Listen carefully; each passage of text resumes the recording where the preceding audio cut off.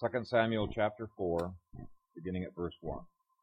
When Saul's son heard that Abner had died in Hebron, he lost heart, and all Israel was troubled. Now Saul's son had 2 men who were captains of troops. The name of one was Baanah, and the name of the other Rechab, the sons of Rimmon, the Beerothite of the children of Benjamin. For Beeroth was also part of Benjamin, because the Beerothites fled to Gittayim and have been sojourners there until this day. Jonathan, Saul's son, had a son who was lame in his feet. He was 5 years old when the news about Saul and Jonathan came from Jezreel, and his nurse took him up and fled. And it happened, as she made haste to flee, that he fell and became lame. His name was Mephibosheth. Then the sons of Rimmon, the Beerothite, Rechab and Baanah, set out and came at about the heat of the day to the house of Ishbosheth, who was lying on his bed at noon. And they came there all the way into the house, as though to get wheat, and they stabbed him in the stomach. Then Rechab and Baanah his brother escaped. For when they came into the house, he was lying on his bed in his bedroom. Then they struck him and killed him, beheaded him, and took his head, and were all night escaping through the plain. And they brought the head of Ishbosheth to David at Hebron, and said to the king, Here is the head of Ishbosheth, the son of Saul your enemy, who sought your life. And the Lord has avenged my lord the king this day of Saul and his descendants. But David answered Rechab and Baanah his brother, the sons of Rimmon the Beerothite, and said to them, As the Lord lives, who has redeemed my life from all adversity, when someone told me, saying, Look, Saul is dead, thinking to have brought good news, I arrested him and had him executed in Ziklag, the one who thought I would give him a reward for his news. How much more, when wicked men have killed a righteous person in his own house on his bed? Therefore, shall I not now require his blood at your hand, and remove you from the earth? So David commanded his young men, and they executed them, cut off their hands and feet, and hanged them by the pool in Hebron. But they took the head of Ishbosheth, and buried it in the tomb of Abner in Hebron. Father, we thank you for your word. It is our glory to study your word, to live it out. We know that your word gives to us all things that pertain to life and godliness. It gives us guidance for every aspect of our lives, and we are grateful for that. We pray that you would anoint me and anoint each hearer, that we might be those people of your word. We pray it in Jesus' name. Well, you can see in your bulletins, I've titled the sermon, Why Revolutions Are Usually Evil.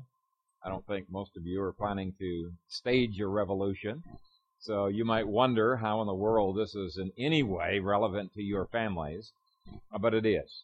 The same principles that led to the French Revolution flow very naturally from our children's hearts, and really we can see as a part of life in general, unless God's grace subdues them. I've seen some of these principles at work in the RNC convention in this past week, and as we're going to be seeing, the actions of Rechab and Baanah were revolutionary in an ungodly way. They looked more like the principles that drove the French Revolution than they do the principles that drove the American Revolution. Those two revolutions were poles apart. Most of our founding fathers despised the Jacobites of the French Revolution, and it's one of the reasons I prefer not even to call the American Revolution a revolution. I prefer to call it just the American War for Independence. Now, that term revolution is appropriate. If you look it up in the dictionary, it just means, a complete change of governments. It can be an appropriate term, but it has been so closely linked to some of the radical revolutions over time that I just prefer not to use it. Now, most of you are homeschoolers. I'm sure you've studied the French Revolution. I'm sure you understand its implications. It is one of the top 10, if not one of the top 5, most influential events in modern history. And the principles espoused by the revolutionary thinkers of that time have found their way into most of the over 200 revolutions that have taken place since 1789. That was the date of the French Revolution. Now, their slogan sounded pretty catchy. Liberty, equality, fraternity, or death. But they did not define liberty the way God defines liberty, and so what it actually ended up doing is putting millions of Frenchmen into bondage, and if you count all of the revolutions that this revolution spawned, it put millions, countless millions, into bondage. How you define a term is very, very important. The concept of equality was not defined by God, and it led to leveling countries, many countries, into economic oblivion.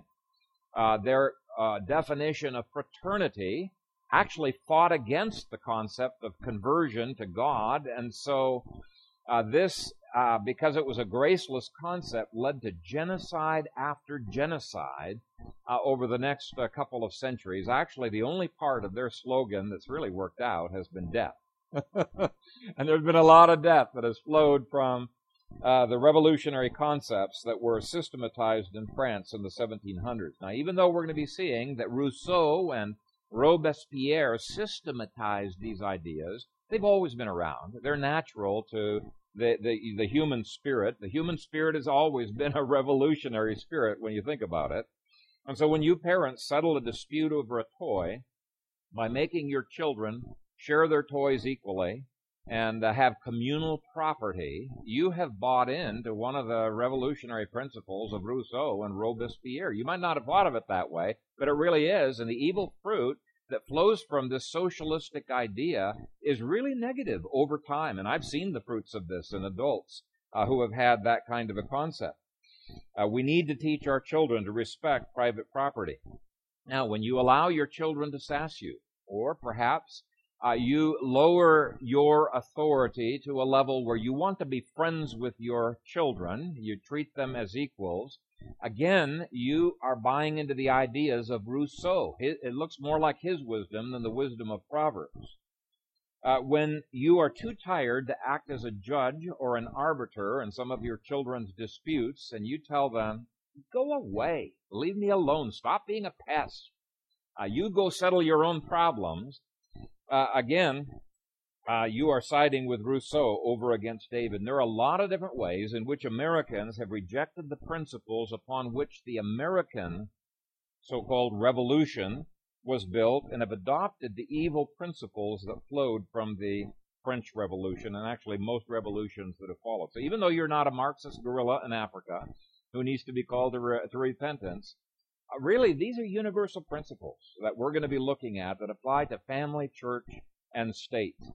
And we're going to be seeing now 3 revolutionary murderers and try to isolate the difference between David's fight for God and the revolutionary fight for something else.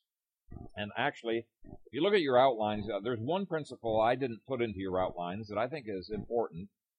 It is that revolutions tend to produce never-ending revolutions. And in this passage, the revolutionary slaughter of Abner bred the revolutionary slaughter of Ishbosheth. When you've got a revolution that happens in Africa, it not only produces a brand new tyranny, but it makes the people long for another revolution.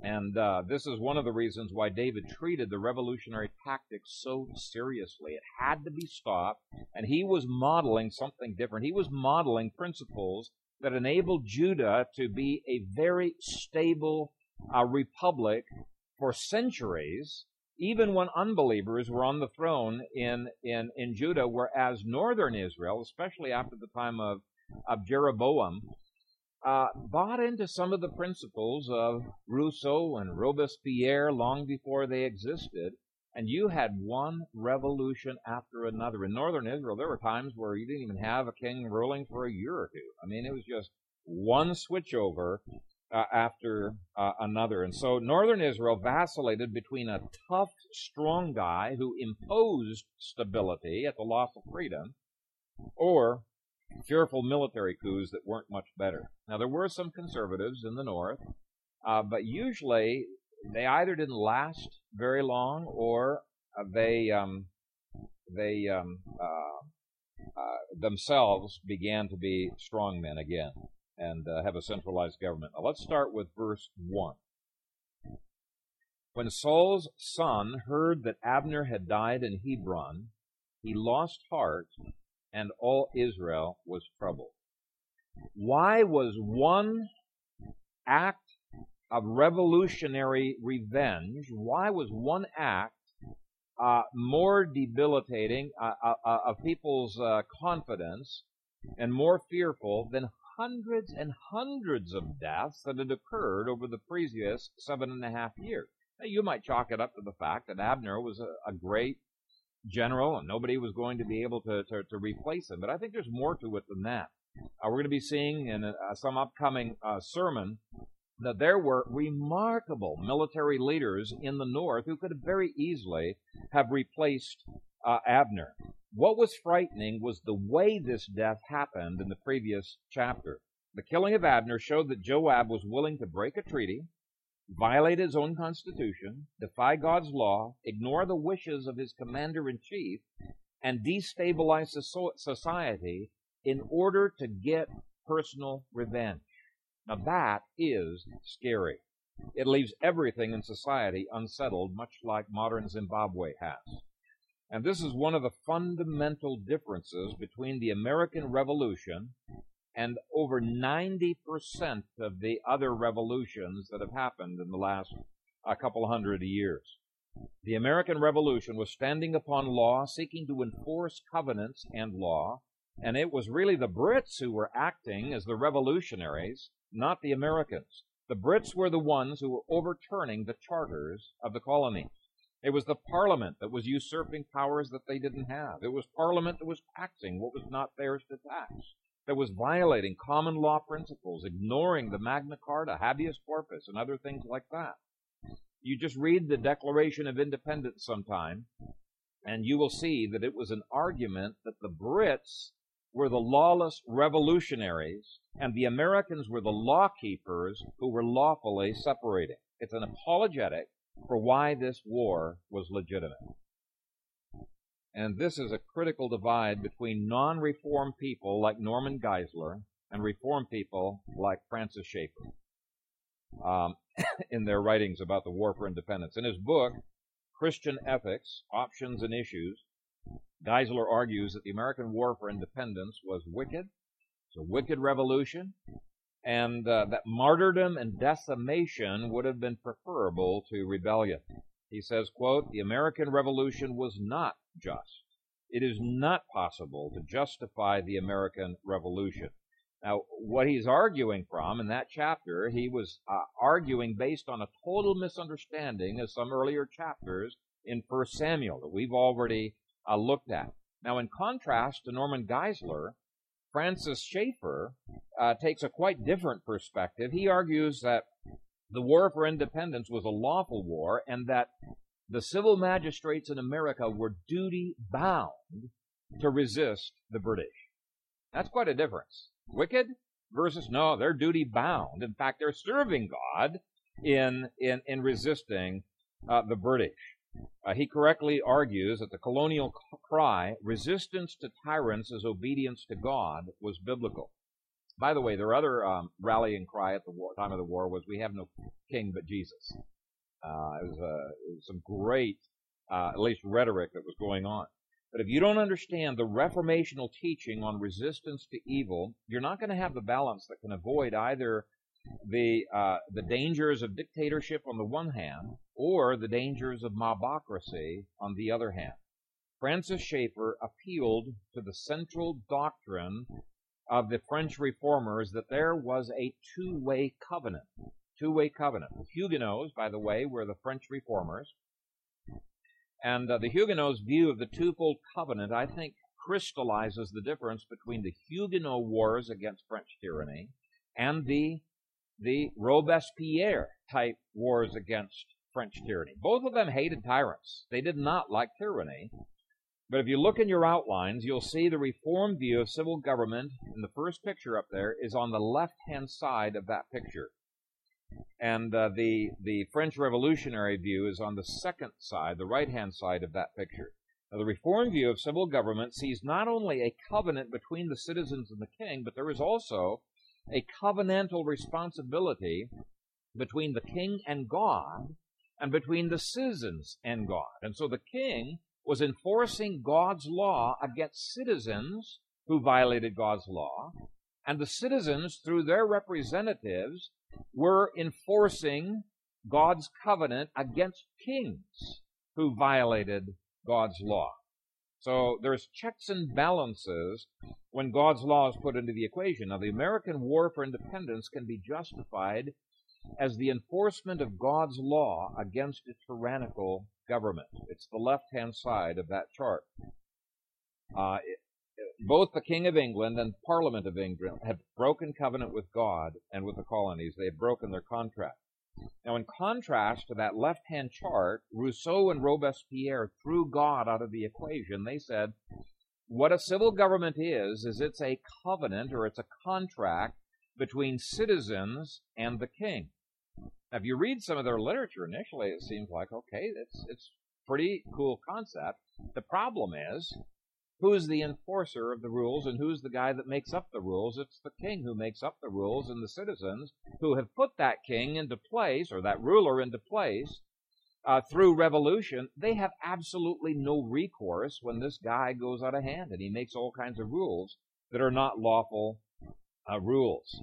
There's nothing to stop absolute tyranny. So the French Revolution, which called for liberty, equality, fraternity, or death, executed 40,000 people with a guillotine, over 300,000 people through firing squad, drowning, and other methods. And if you count the next 25 years, they were responsible for over 1 million deaths.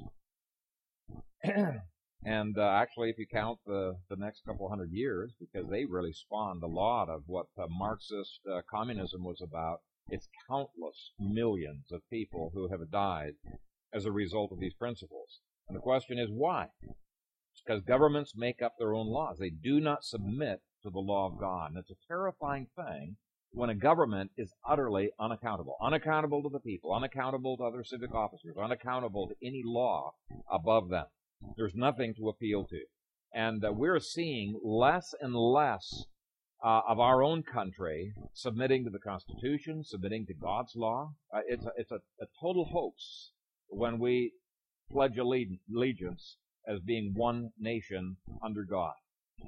We are no longer under God. I mean, at the last week's RNC convention, they're not even following Robert's rules. I mean, usually bureaucrats at least try to make some, show of following Robert's rules. But this is what happens when you have people who are trying to deal with emergencies, but they're dealing it in men's ways. And so you need to be troubled. There is no safety if you got a situation like verse 1. If a Joab can kill an Abner during a time of peace after a treaty is signed, then nobody would be safe from the revenge of David's armies.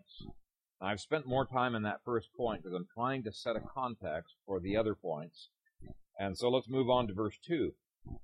And technically in your outlines, this probably should have come under Roman numeral 2, but we're going to deal with it here anyway. Now Saul's son had 2 men who were captains of troops. The name of one was Baanah, and the name of the other Rechab, the sons of Rimmon the Beerothite of the children of Benjamin, for Beeroth also was part of Benjamin.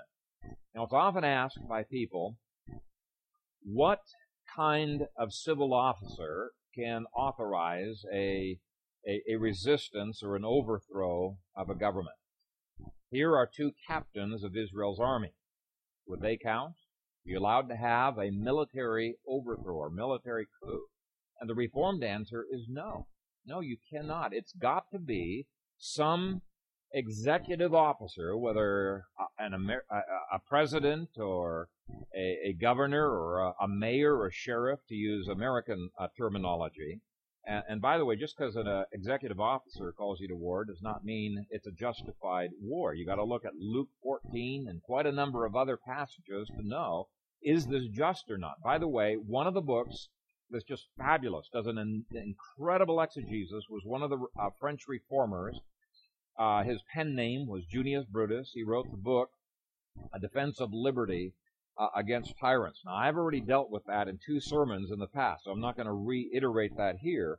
But this does bring up another basic difference between the lawful resistance of the American War, American Revolution, and the storming of the Bastille, which the French still celebrate, Bastille Day. The American War did not destabilize society, did not overthrow lawful forms of government, whereas Bastille Day and the years that followed did. The American War was authorized by executive officers from the local counties all the way up to the heads of the various colonies. But Bastille Day was citizens taking the revolution into their own hands. And it got co-opted pretty quickly by thugs, and that's almost always the way it happened. You know, the people's movement pretty much quickly gets co-opted by some thug, and you got a worse tyranny than you had that was overthrown before. It was every man doing that which was right in his own eyes.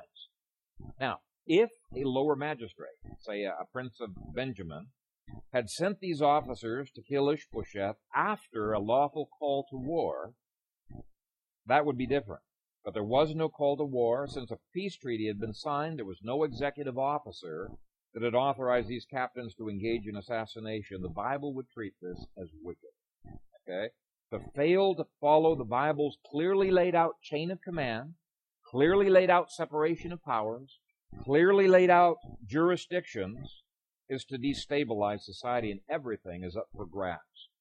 In fact, most guerrilla warfare that we have seen in the last 100 years, they have very deliberately tried to destabilize society. That's one of the Marxist tactics. And if Obama gets elected for another 4 years, we might see more of that kind of destabilization. But Marxists try to do that. And when you see people who thumb the nose at legitimate authorities that God has established, whether we're talking about parents, husbands, church officers, civil officers, what they're doing really is they are exhibiting a revolutionary spirit. Now, it is not revolution for a Congress to impeach a president. It is not revolutionary for a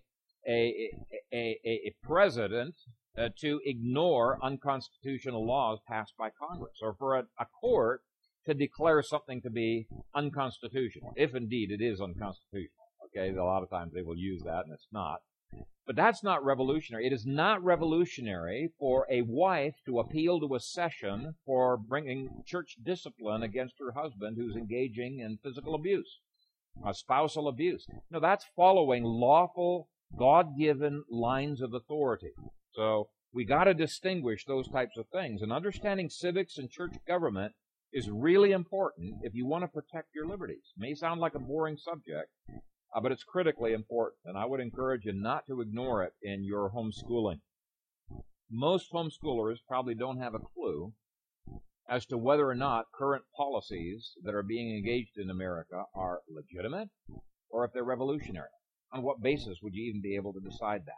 We've got to look at the Scriptures. I have seen liberties erased in various churches because a pastor was not acting under authority. Now, if you were to ask the local members of the congregation, they might say, well, I don't like what he's doing, but they would have no way of knowing, is this revolutionary or is this lawful? On the other hand, I have seen churches destroyed because there are rekabs and ba'anas who take things into their own hands, and they stir up trouble and they cause dissension. They're not following the biblical lines of authority that God has laid out. And revolutionary attitudes and actions can occur within families as well. So the point is, you can apply these principles universally. Verse 3, because the Beerothites fled to Gittayim and have been sojourners there until this day. Who were the Beerothites? If you look it up in a Bible dictionary, you will see that the Beeroth was the city of Gibeon. The Gibeonites were Canaanites who had become believers in the book of Joshua.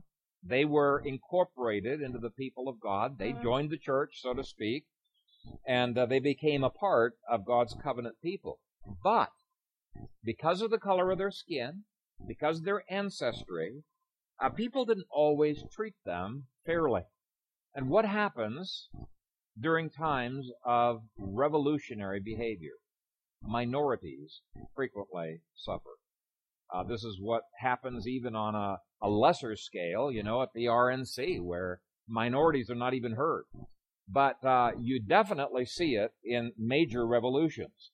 It's what happened in 1992, the Los Angeles riots. What happened? The minority shopkeepers were pillaged. What happened during the 1994 revolutionary attacks of the Hutus against the Tutsis in Rwanda?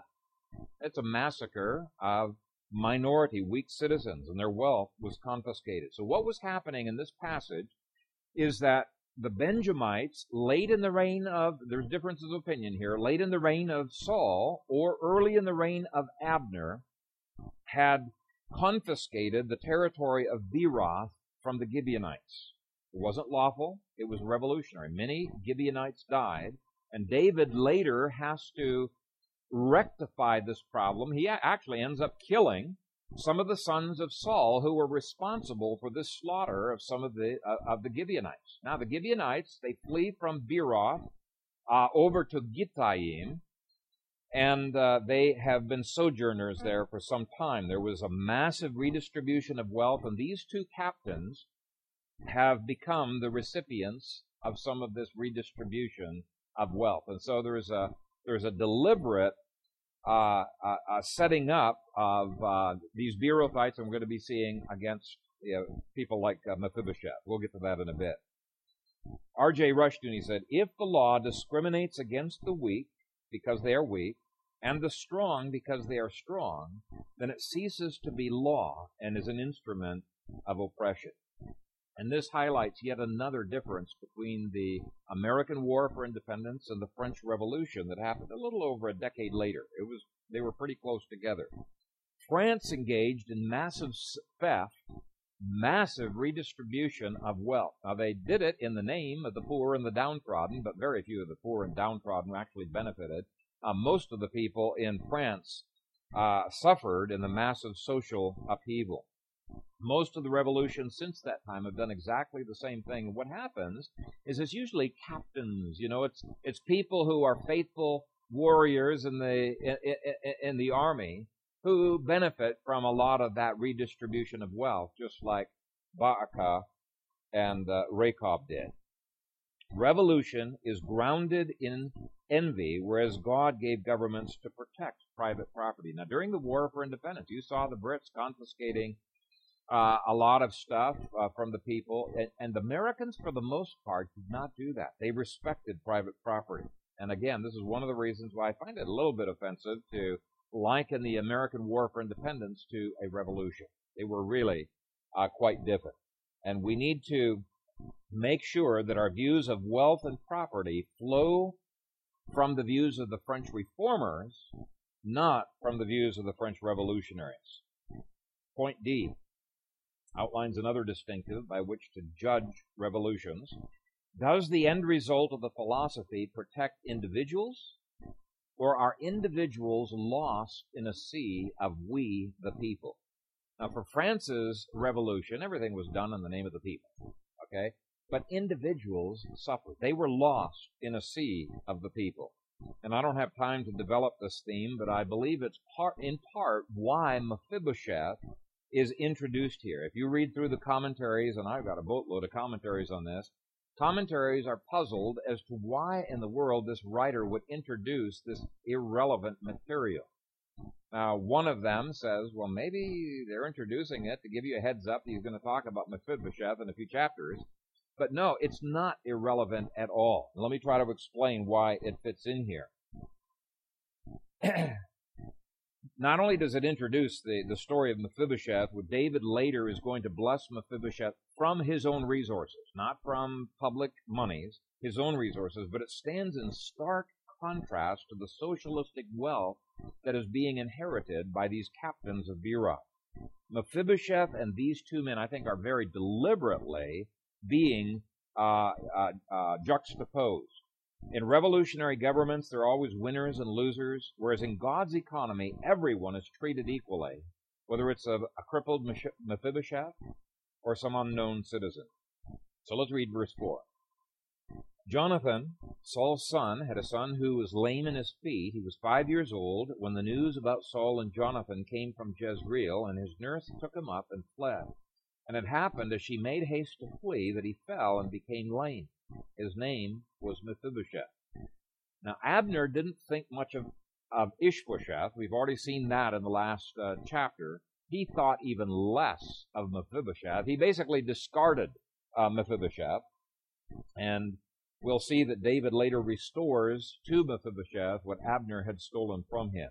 Now, I would assume that his lame feet kept him from being a threat, and so kept him alive, actually. He might have been killed otherwise. And so God's promise to perpetuate a seed for Jonathan was kept alive. Now let's quickly look at 6 principles that can be found in the murder of Ishbosheth by the 2 revolutionaries, Rechab and Baanah. Verse 5. Then the sons of Rimmon, the Beerothite, Rechab and Baanah, set out and came at about the heat of the day to the house of Ishbosheth, who was lying on his bed at noon. Now, the only thing I'm going to pull out here is that this was a 40-mile trip, actually a little bit more than 40 miles, which means they had plenty of time to think and to plan this assassination.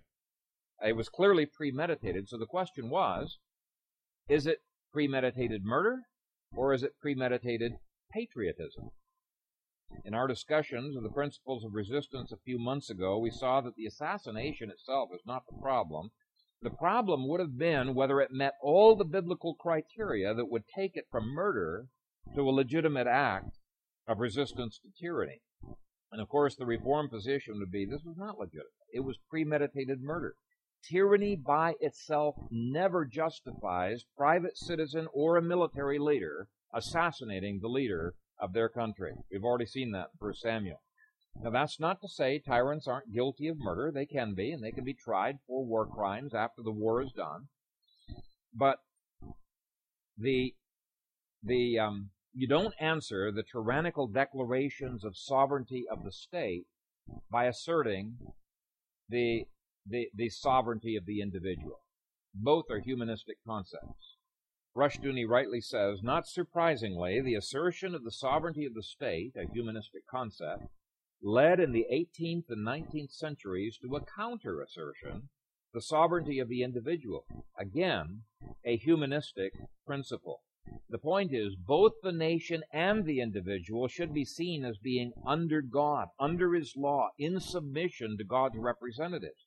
Only God has absolute sovereignty, and only He can define resistance.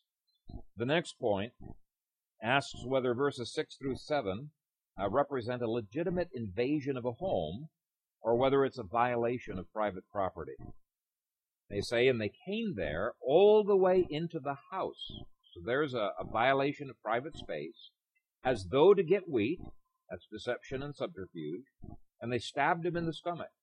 Then Rechab and Baanah his brother escaped, for when they came into the house, why repeat that again? I think it's on purpose. He was lying on his bed in his bedroom. In other words, he was a non-combatant. But notice again the emphasis on this being a private place, in his bedroom. Then they struck him, killed him, beheaded him, and took his head, and were all night escaping through the plain. There's actually a number of principles we could have talked about that I'm not going to talk about this morning in those 2 verses. I just want to focus on one, and that is invasion of personal property and privacy. Is it legitimate for army captains to unilaterally do this? Now, obviously, in a lawful war, you can kick the enemy's door in and kill him. The Old Testament justifies that over and over again. But this is not a time of war. Everybody knows that Abner has negotiated a peace treaty with David. Now, some people might appeal to Judges chapter 3, where Ehud went into the king's private summer chamber, locked the doors, killed Eglon, the king of Moab. But those 2 stories are totally different in terms of context. Ehud was the leader of the executive branch of Israel. He was authorized to declare war, authorized to do a preemptive first strike attack. He was authorized to assassinate the enemy. And the enemy had already conquered Israel. They were a foreign occupying force. So again, very, very different than what's going on here. Here, it's 2 unauthorized military officers entering private property without permission of either the government or the owner of that property. Now, you might believe that there really is no such thing as a biblical doctrine of privacy, and I've seen People argue that, but there is. Let me try to make a case for it. Exodus 22, 2 through 3 gives Florida's castle doctrine. And God clearly teaches in 1 Kings 21 that the sanctity of your property from invasion applies even to kings. So Joel, you're absolutely right in our previous discussions. Even kings may not invade your property or kick down your door without very clearly defined things in God's law. There's exceptions that the law sets up. And when you study it, the Bill of Rights is a marvelous, marvelous biblical document. You could call it a bill of restrictions for the government. So there is a biblical castle doctrine. Now this would make the broad powers of the Patriot Act and NDAA unlawful because they give the government the right to spy on every conversation, to invade every home with surveillance, to break down any door just on a mere suspicion, and to kill American citizens on mere accusation. So these new powers that the Americans have arrogated to themselves resemble more King George and resemble more the revolutionary France than it does anything that happened on our side in the war for independence. And so what's happening is our government has been adopting revolutionary principles to fight against revolutionaries. Well, that's a dangerous place to go. You don't answer lawlessness with more lawlessness. But that's exactly what America is doing in their fight against terrorism and their war against drugs. They're fighting lawlessness with lawlessness. Both of those are unconstitutional and lawless. Now, in our first war for independence, our founding fathers were so upset with the British quartering their troops in our people's houses, and their confiscation of weapons, their violation of habeas corpus, snatching people away from their families, and secretly taking them to Britain, where they were tortured, that they instituted Amendments 1 through 6 of the Constitution. I think citizens must study the principles in the Bill of Rights. They've got to understand what those are. They are there because our founding fathers hated the revolutionary principles of the Jacobites of France. There are a couple of exceptions amongst our founding fathers, but most of them hated those revolutionary principles. In France, you could go to the firing squad because of an anonymous tip.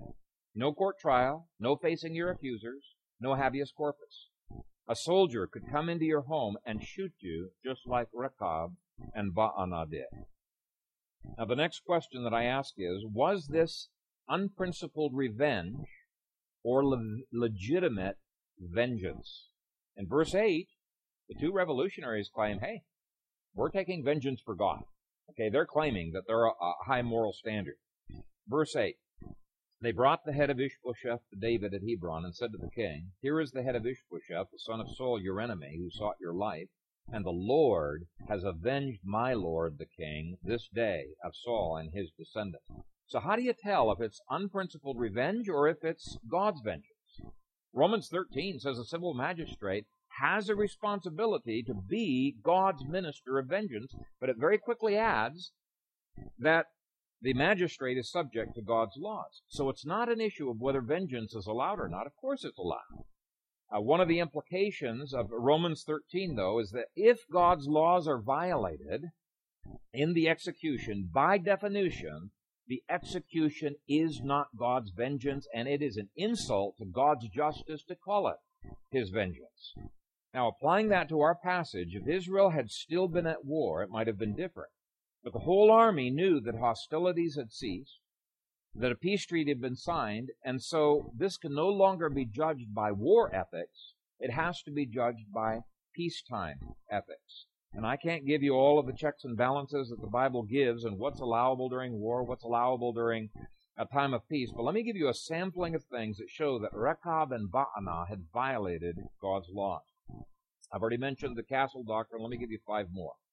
And to make it easy on them, let's assume that Ishbosheth was guilty. It was a notorious war criminal. Okay, let's assume the worst of them. David denies that. He says he was a righteous man, but let's assume he's a notorious war criminal. First principle. Given Abner's peace treaty, Ishbosheth could not be executed for war crimes without a trial. Exodus 18, Deuteronomy 17. Now, both of those passages, by the way, say that the king can act as a judge. and it mentions that other people, and I got a boatload of scriptures in my notes here, that other people can be dealing with lower, lesser level issues as judges as well. And I've got a number of passages here indicating a trial can be very, very speedy. That's all authorized, but a fair trial is guaranteed to anyone accused of a crime of any nature. Second, the trial had to be public or in the gates. And I've got a bunch of scriptures that show that. And the execution needed to be public and not private. And I've got a lot of scriptures on that. Now, this prevented the civil government from turning the court into an intimidation machine. It also made the government accountable to the people. They're seeing what the government is doing, and it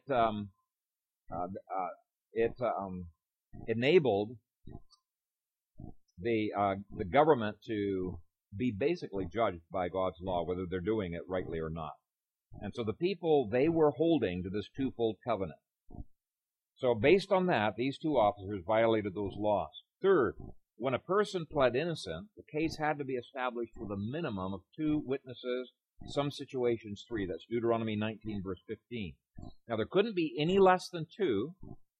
That protected the accused, and it couldn't be any more than 3. And that would keep a judge who said, man, I want to let this criminal off the hook. I'm going to make 5 as the minimum number of witnesses before he can be executed. Minimum of 2, maximum of 3. Fourth, the witnesses were supposed to bring the case to court, to be the prosecution, to be involved in the execution if it was a capital crime. And if witnesses could not prove the charges, they just had to leave it in God's hands. And I've got several scriptures to prove that. And then fifth, the privilege of defending yourself in court was always accorded to the accused, and I've got some scriptures on that. Now, those 5 and quite a number of other principles show that what Rechab and Baanah did was murder. They had violated God's law. Even terrorists have certain rights. Now, obviously, if they admit guilt, they can be immediately executed, but rights don't disappear simply because somebody is suspected to be the enemy. The revolution in France, and most of the revolutions since that time, have lacked these biblical restraints. In contrast, British soldiers who molested Americans, even in the tense years leading up to the war, they got a fair trial in American courts. If you want a Christian civilization, you must promote biblical principles of jurisprudence. The kinds of things that are beginning to happen in America smack more of Rechab and Baanah than they do of David. Okay, the next principle is the issue of divine guidance versus human reason. Verse 9.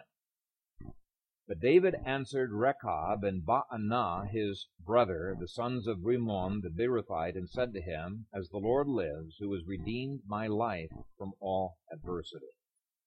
David's first principle was not the sovereign individual.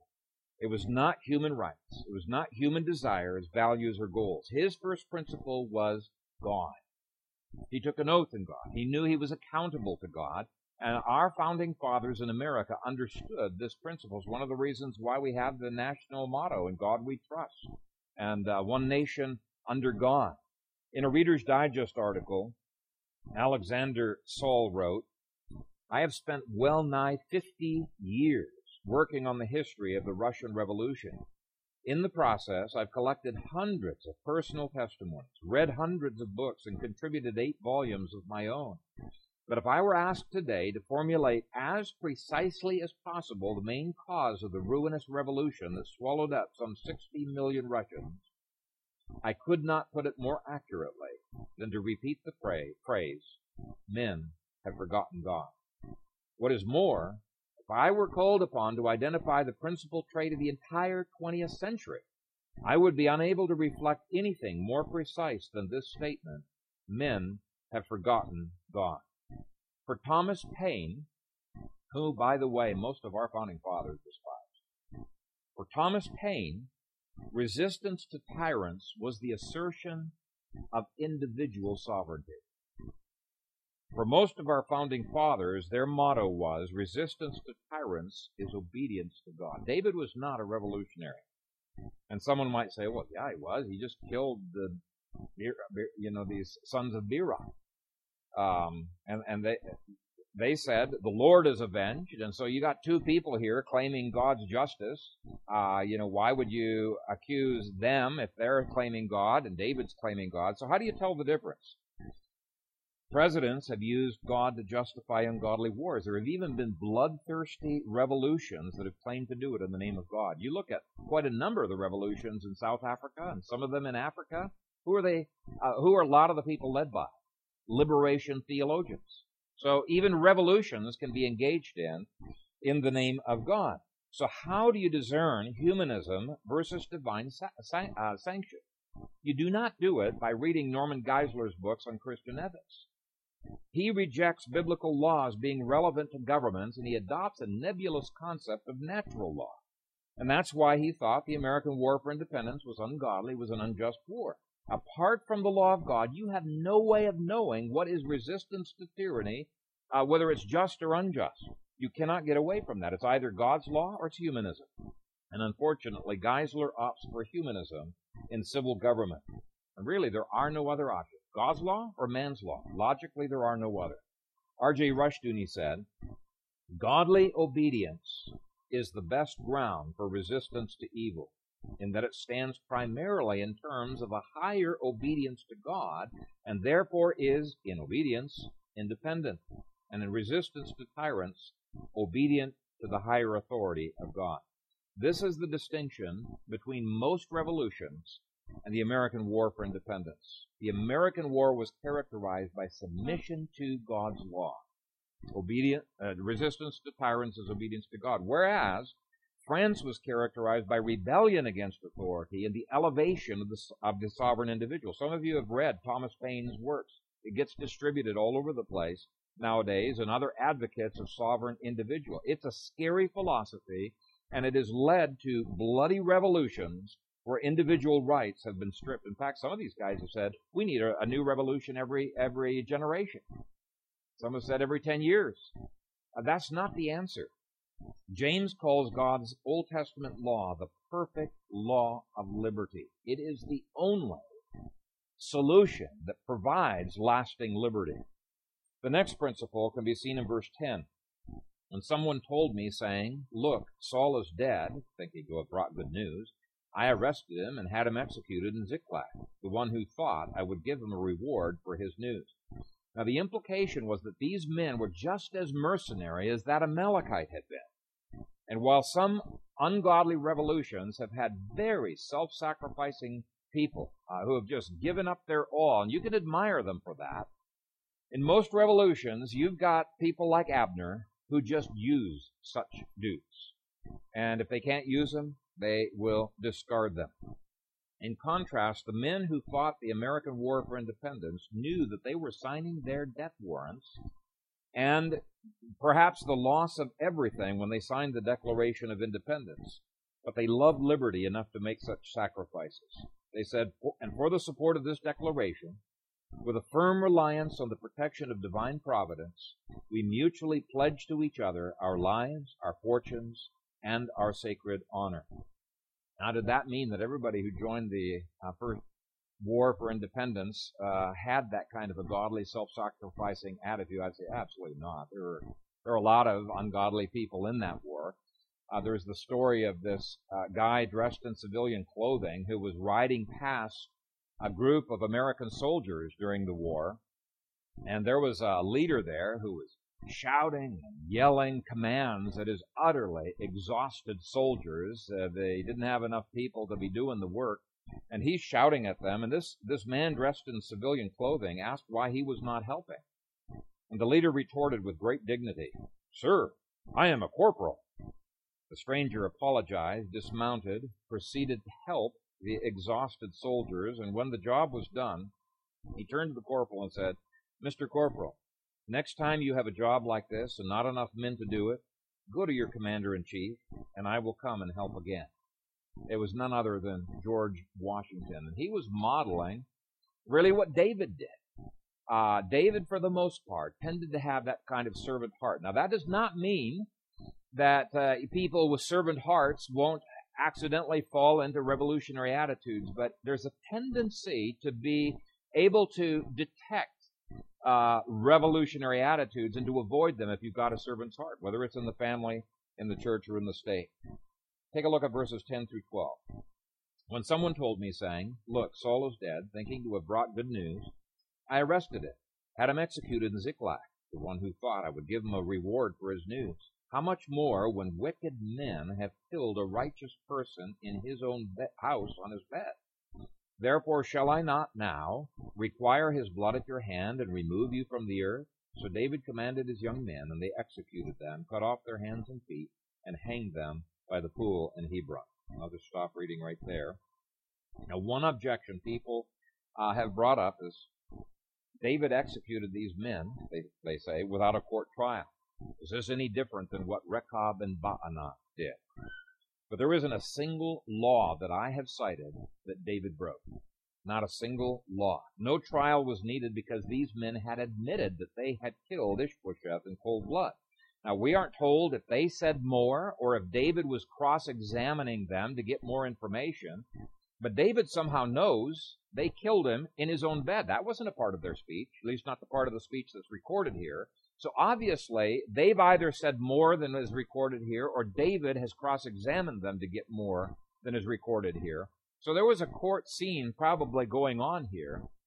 But the point is, even what they gave in their testimony was enough to self-convict them by God's law. They were guilty of murder, and no lesser punishment than capital punishment is allowed for murder.